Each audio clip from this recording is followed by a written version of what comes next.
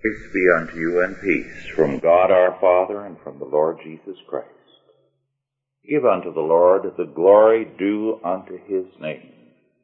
Worship the Lord in the beauty of holiness. God is a spirit, and they that worship him must worship him in spirit and in truth. Let us pray. Our heavenly Father, we give thanks unto thee for the mercy with which thou dost daily surround us. Thou art good unto us who so often cannot be good unto ourselves. We thank thee that thou knowest us better than we know ourselves, and are yet merciful unto us, hast redeemed us, hast made us thy people, and has given us such great promises in Jesus Christ. And so we come in gratitude and in joy to thank thee for thy mercies. In Christ's name, amen. Our scripture is Leviticus 21, verses 1 through 9. Our subject, the representatives of life. Leviticus 21, verses 1 through 9. And the Lord said unto Moses, Speak unto the priests, the sons of Aaron, and say unto them, There shall none be defiled for the dead among his people, but for his kin that is near unto him, that is, for his mother and for his father, and for his son, and for his daughter, and for his brother, and for his sister a virgin that is nigh unto him, which had no husband. For her he may be defiled. But he shall not defile himself, being a chief man among his people, to profane himself. They shall not make baldness upon their head, neither shall they shave off the corner of their beard, nor make any cuttings in their flesh.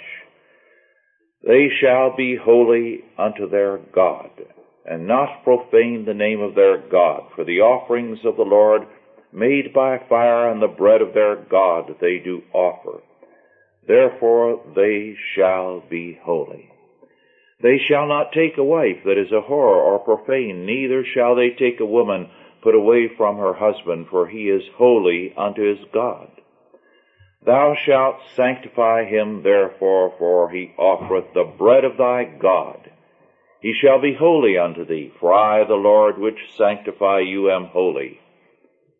And the daughter of any priest, if she profane herself by playing the whore, she profaneth her father, she shall be burnt with fire.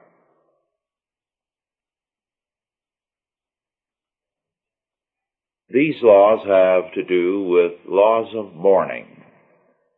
In antiquity, and in many parts of the world still, it has been customary at the time of a death in various ways to indicate that one has, in a sense, died also, that a part of one's life is dead. And so people would not only tear their clothes, shave off a part of their beard, make cuttings in the flesh, all different ways of saying, we have also, to a degree, died.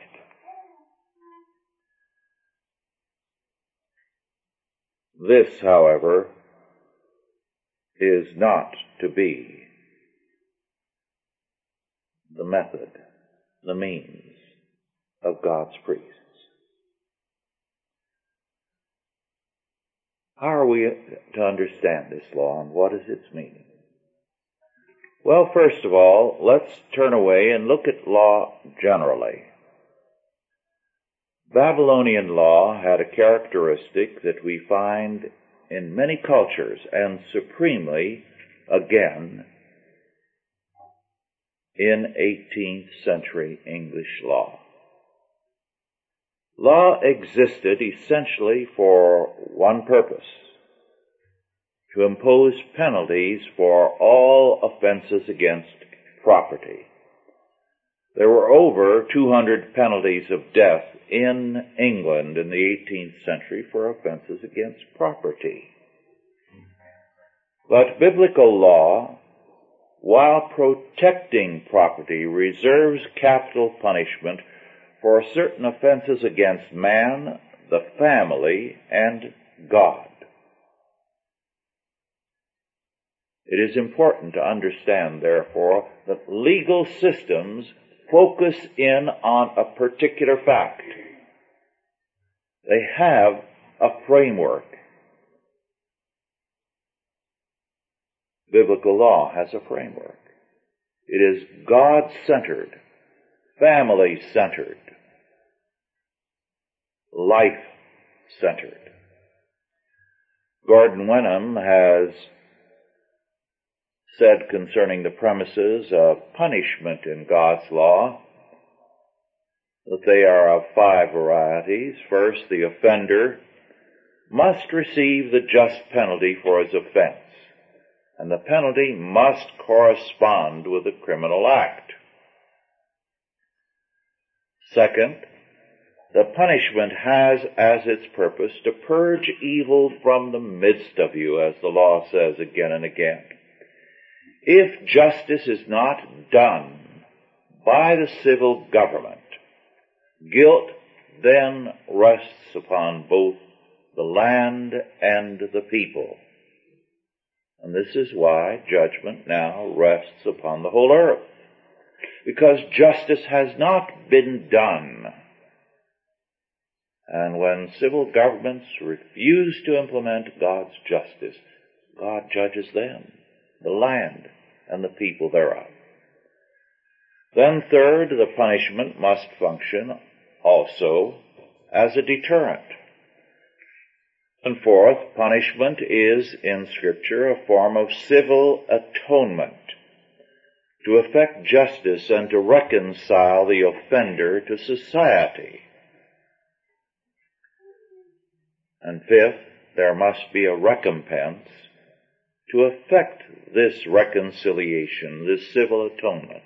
There must be restitution. Now there are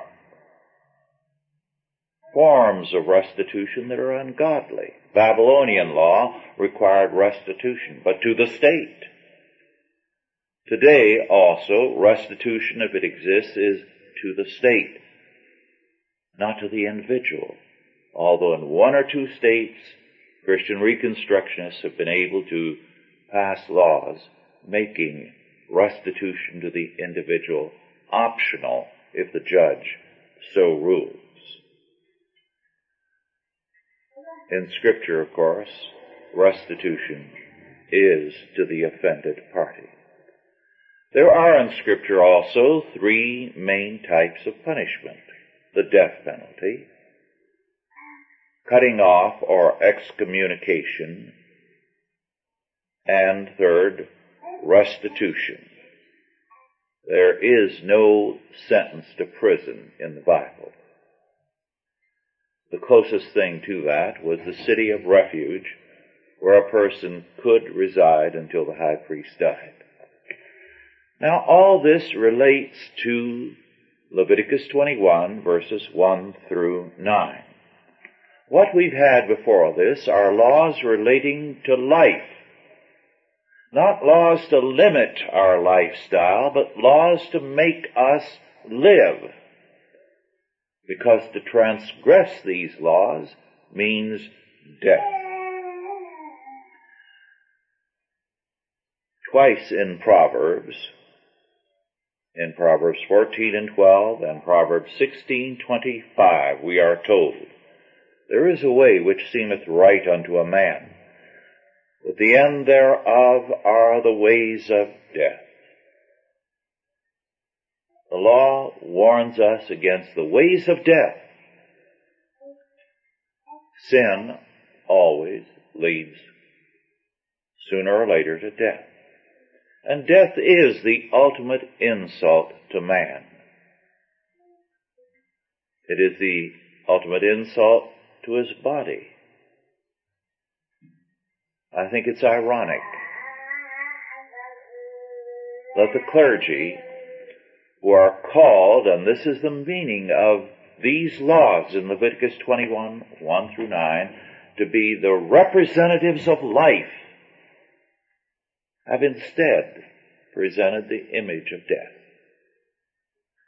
Both among the rabbis of later Judaism, at the time of our Lord and since, among the Catholic priests and among the Protestant clergy, there have been all kinds of rules and regulations to impose a somber, unhappy image upon them. At times they have been forbidden to attend weddings because there will be drinking and dancing. They've been forbidden to attend banquets except to pronounce a blessing or benediction or a prayer and then very quickly to leave before things get too happy. Now, this is contrary to Scripture. The old intertestamental practice, that is, between the Old and New Testament eras, of the strict Jewish Sabbatarians, which went to all kinds of extremes as to how many steps you could take in a day and so on, nonetheless said that you could drink until you had a glow on you. That was legitimate because it was a day to rejoice. Now perhaps they went too far sometimes in stressing happiness through a little too much wine, but nonetheless they still had the spirit of the law. Namely, that the clergy supremely are to be the representatives of life. Now, they are to be the people of life, and therefore they are not permitted to take part in mourning, except if it be the immediate member of their family, then to a limited degree. The believers are all the people of life, and the priest in particular. They must not be marked by the symbols of death. Lange noted, and I quote, that the laws which regulated the priesthood of the chosen people had a deeper basis. They had to administer a law of life. St. Cyril truly observes that the Hebrew priests were the instruments of the divine will for averting death, that all their sacrifices were a type of the death of Christ, which swallowed up death in victory, and that it would have been unsuitable that they should have the same freedom as other people to become mourners, unquote. It's sad that in the church we no longer speak of the law of God as the law of life, which it is to the believer. It is a death sentence to the ungodly, but it is the way of life to the believer. Thus, mourning for the dead, except for the immediate family and then to a limited degree, was forbidden to priests. They were to be restrained even then in their mourning, since they represent the Lord of life. The meaning of the priests here, the word, is in verse 1, sons of Aaron, but elsewhere in the law and in Ezekiel and in Deuteronomy we recognize that it commonly includes the Levites. The Levites are spoken of very often as priests. Now I make this point because the Levites were the instructors of Israel, Deuteronomy 33:10 and elsewhere. Thus, the term Levites today is inclusive of Christian teachers and scholars, and in our time must be seen as describing ministers, teachers, writers, scholars of the faith.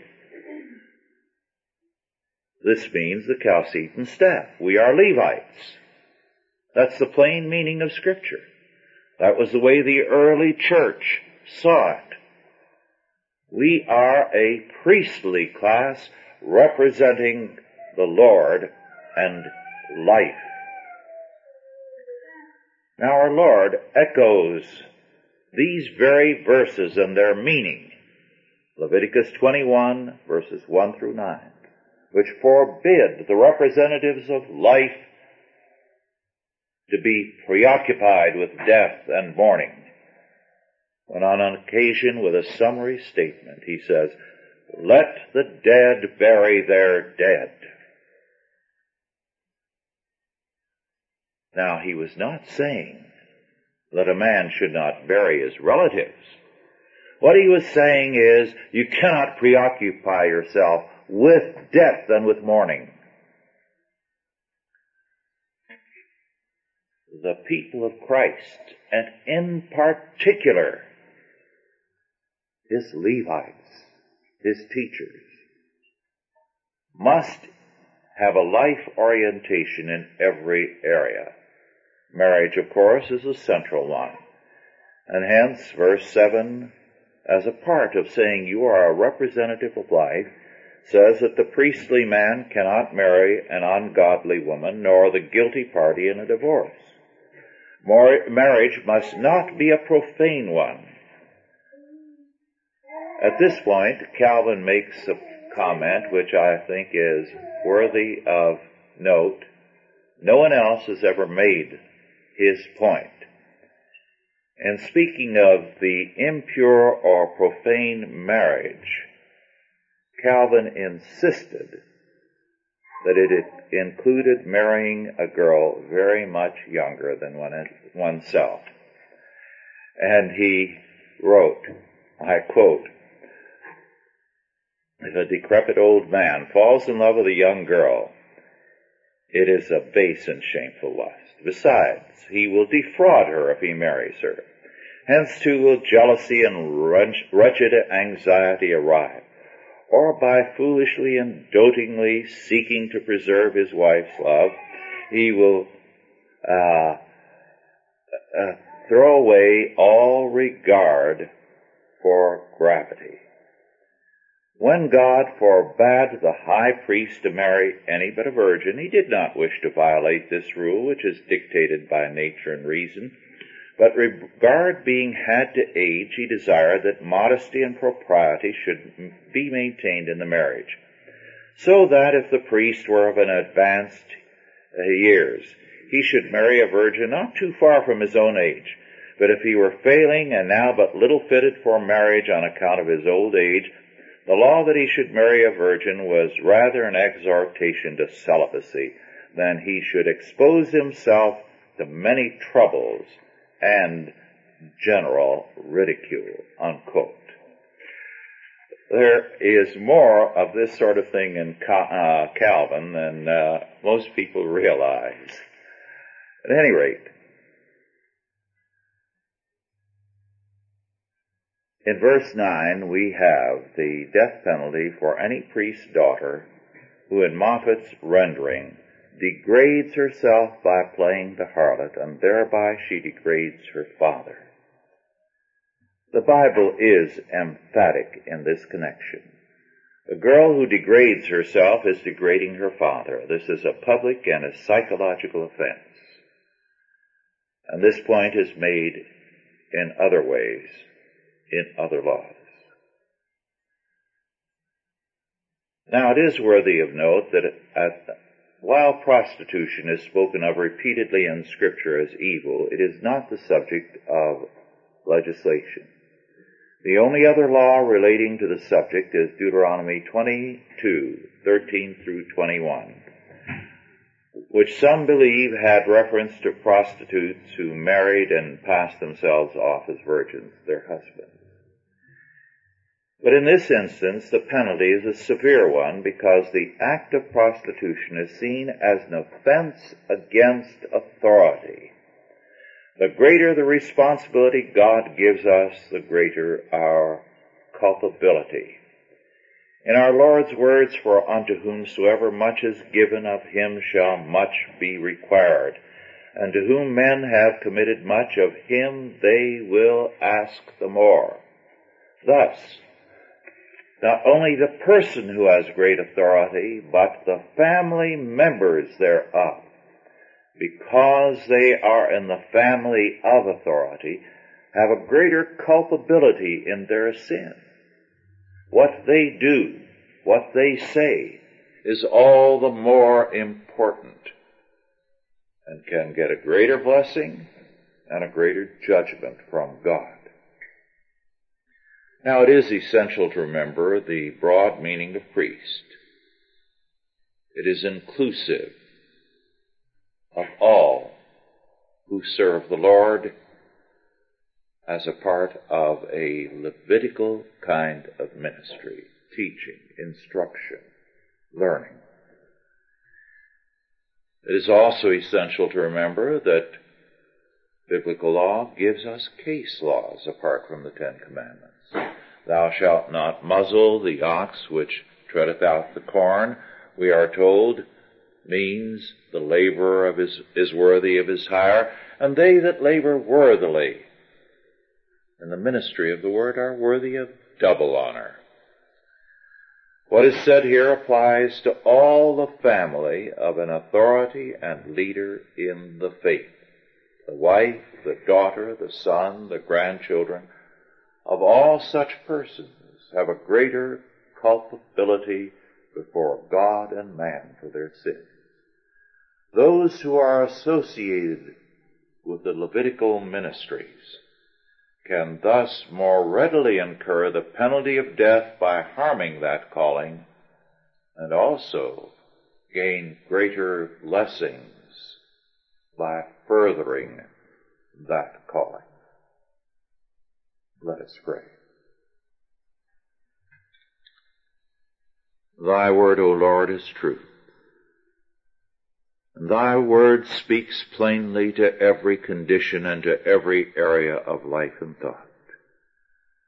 Bless us, O Lord, so that we hear and obey. That we be the people of life,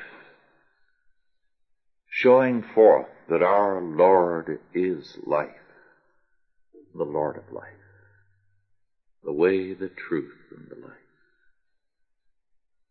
Make us ever mindful of who thou art and what we are in thee. In Christ's name, amen. Are there any questions now about our lesson?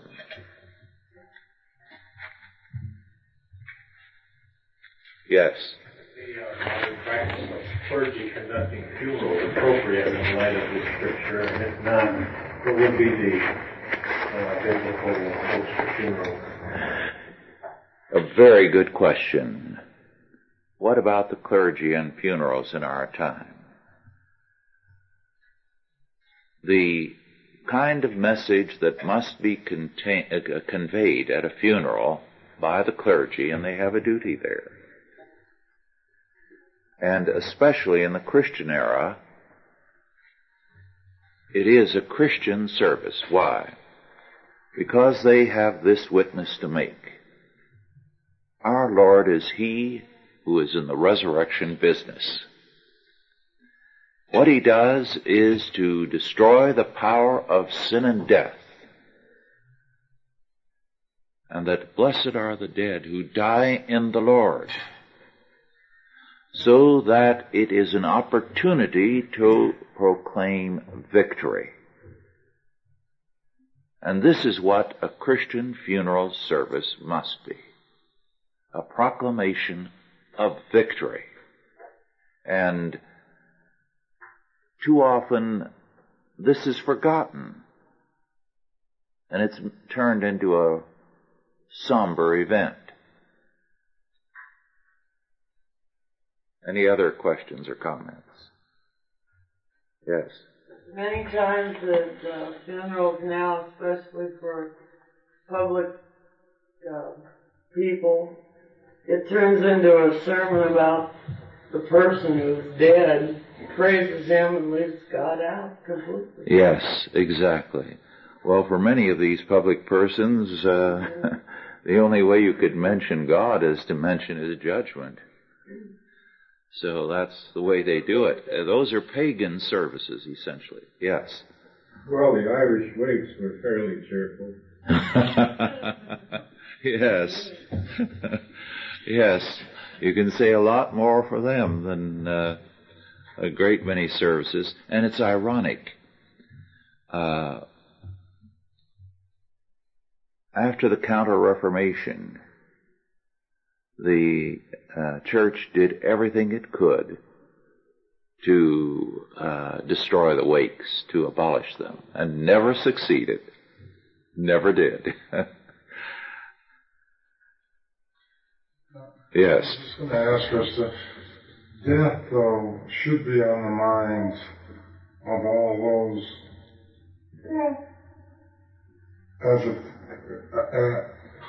if you're future-oriented, death should be on your mind, shouldn't it, as far as what you're leaving behind, the Christian child and his wealth that he will gain from you. Mm-hmm. All those things should be on your mind, though, shouldn't they?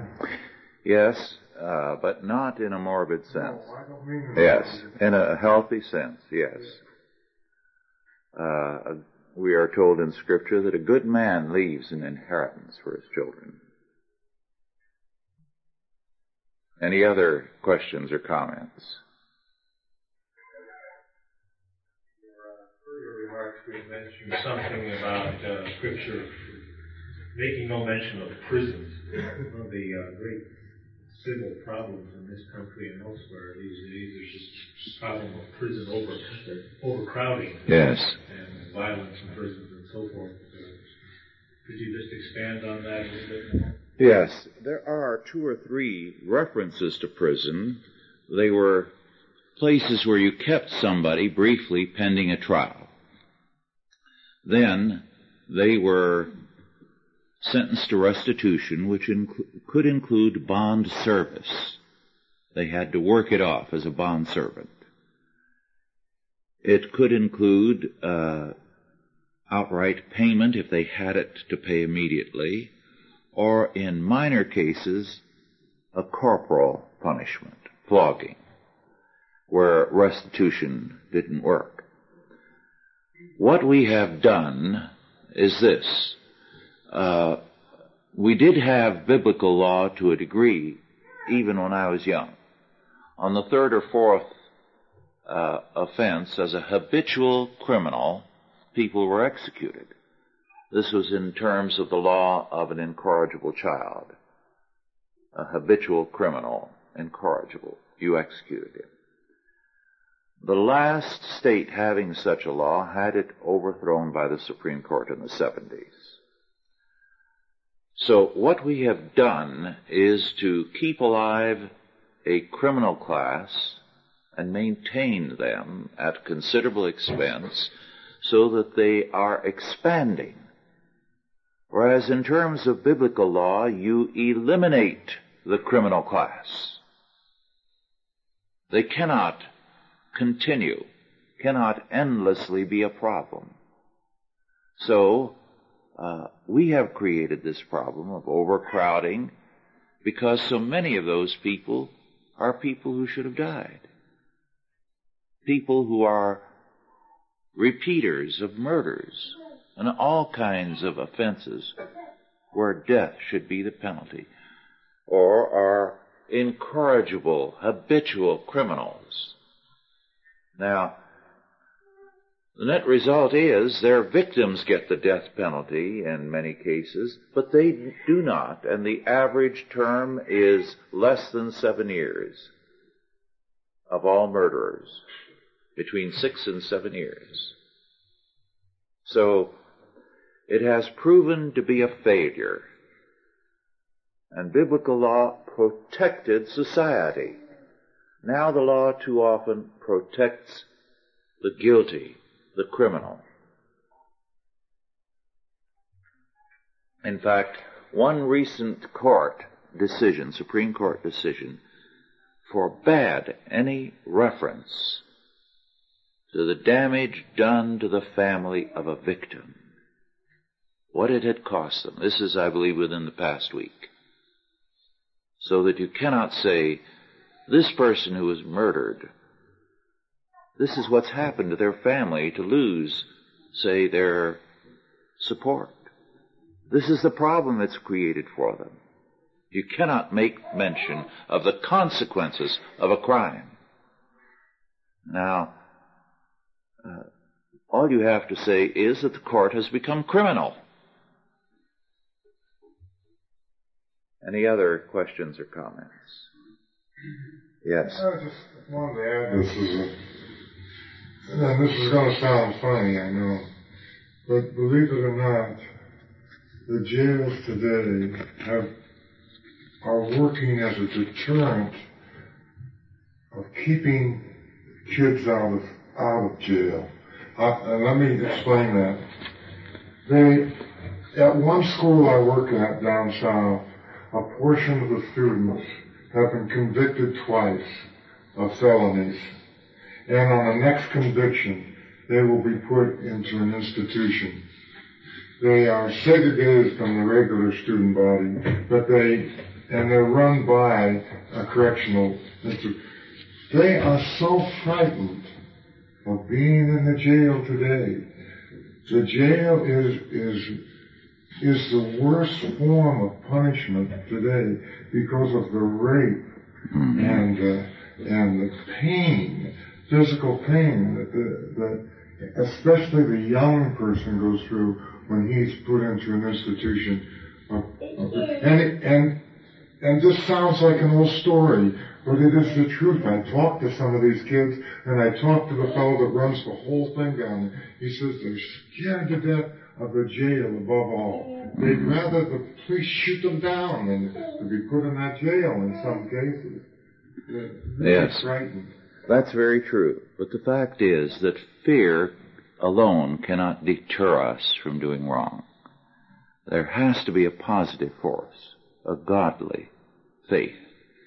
So that it is true, this is working. In some places they've taken young offenders and put them in jail briefly in a cell surrounded by other criminals in adjacent cells, and they cower in fear in a corner. Some of them throw up, but it doesn't make them good. It just scares them half to death. Fear alone cannot make us good. It's like the fear of AIDS certainly doesn't seem to be stopping the spread of homosexuality. Right. Well, our time is about up. Let us conclude now with prayer. O Lord our God, we thank Thee that Thy word is truth and Thy word stands, and all who offend against Thy word fall, so that the years bring forth only Thy purpose, and it is Thy word and Thy will that shall prevail. Make us strong in Thy word by Thy Spirit, and resolute in the service of Thy kingdom. And now go in peace. God the Father, God the Son, and God the Holy Ghost bless you and keep you, guide and protect you, this day and always. Amen.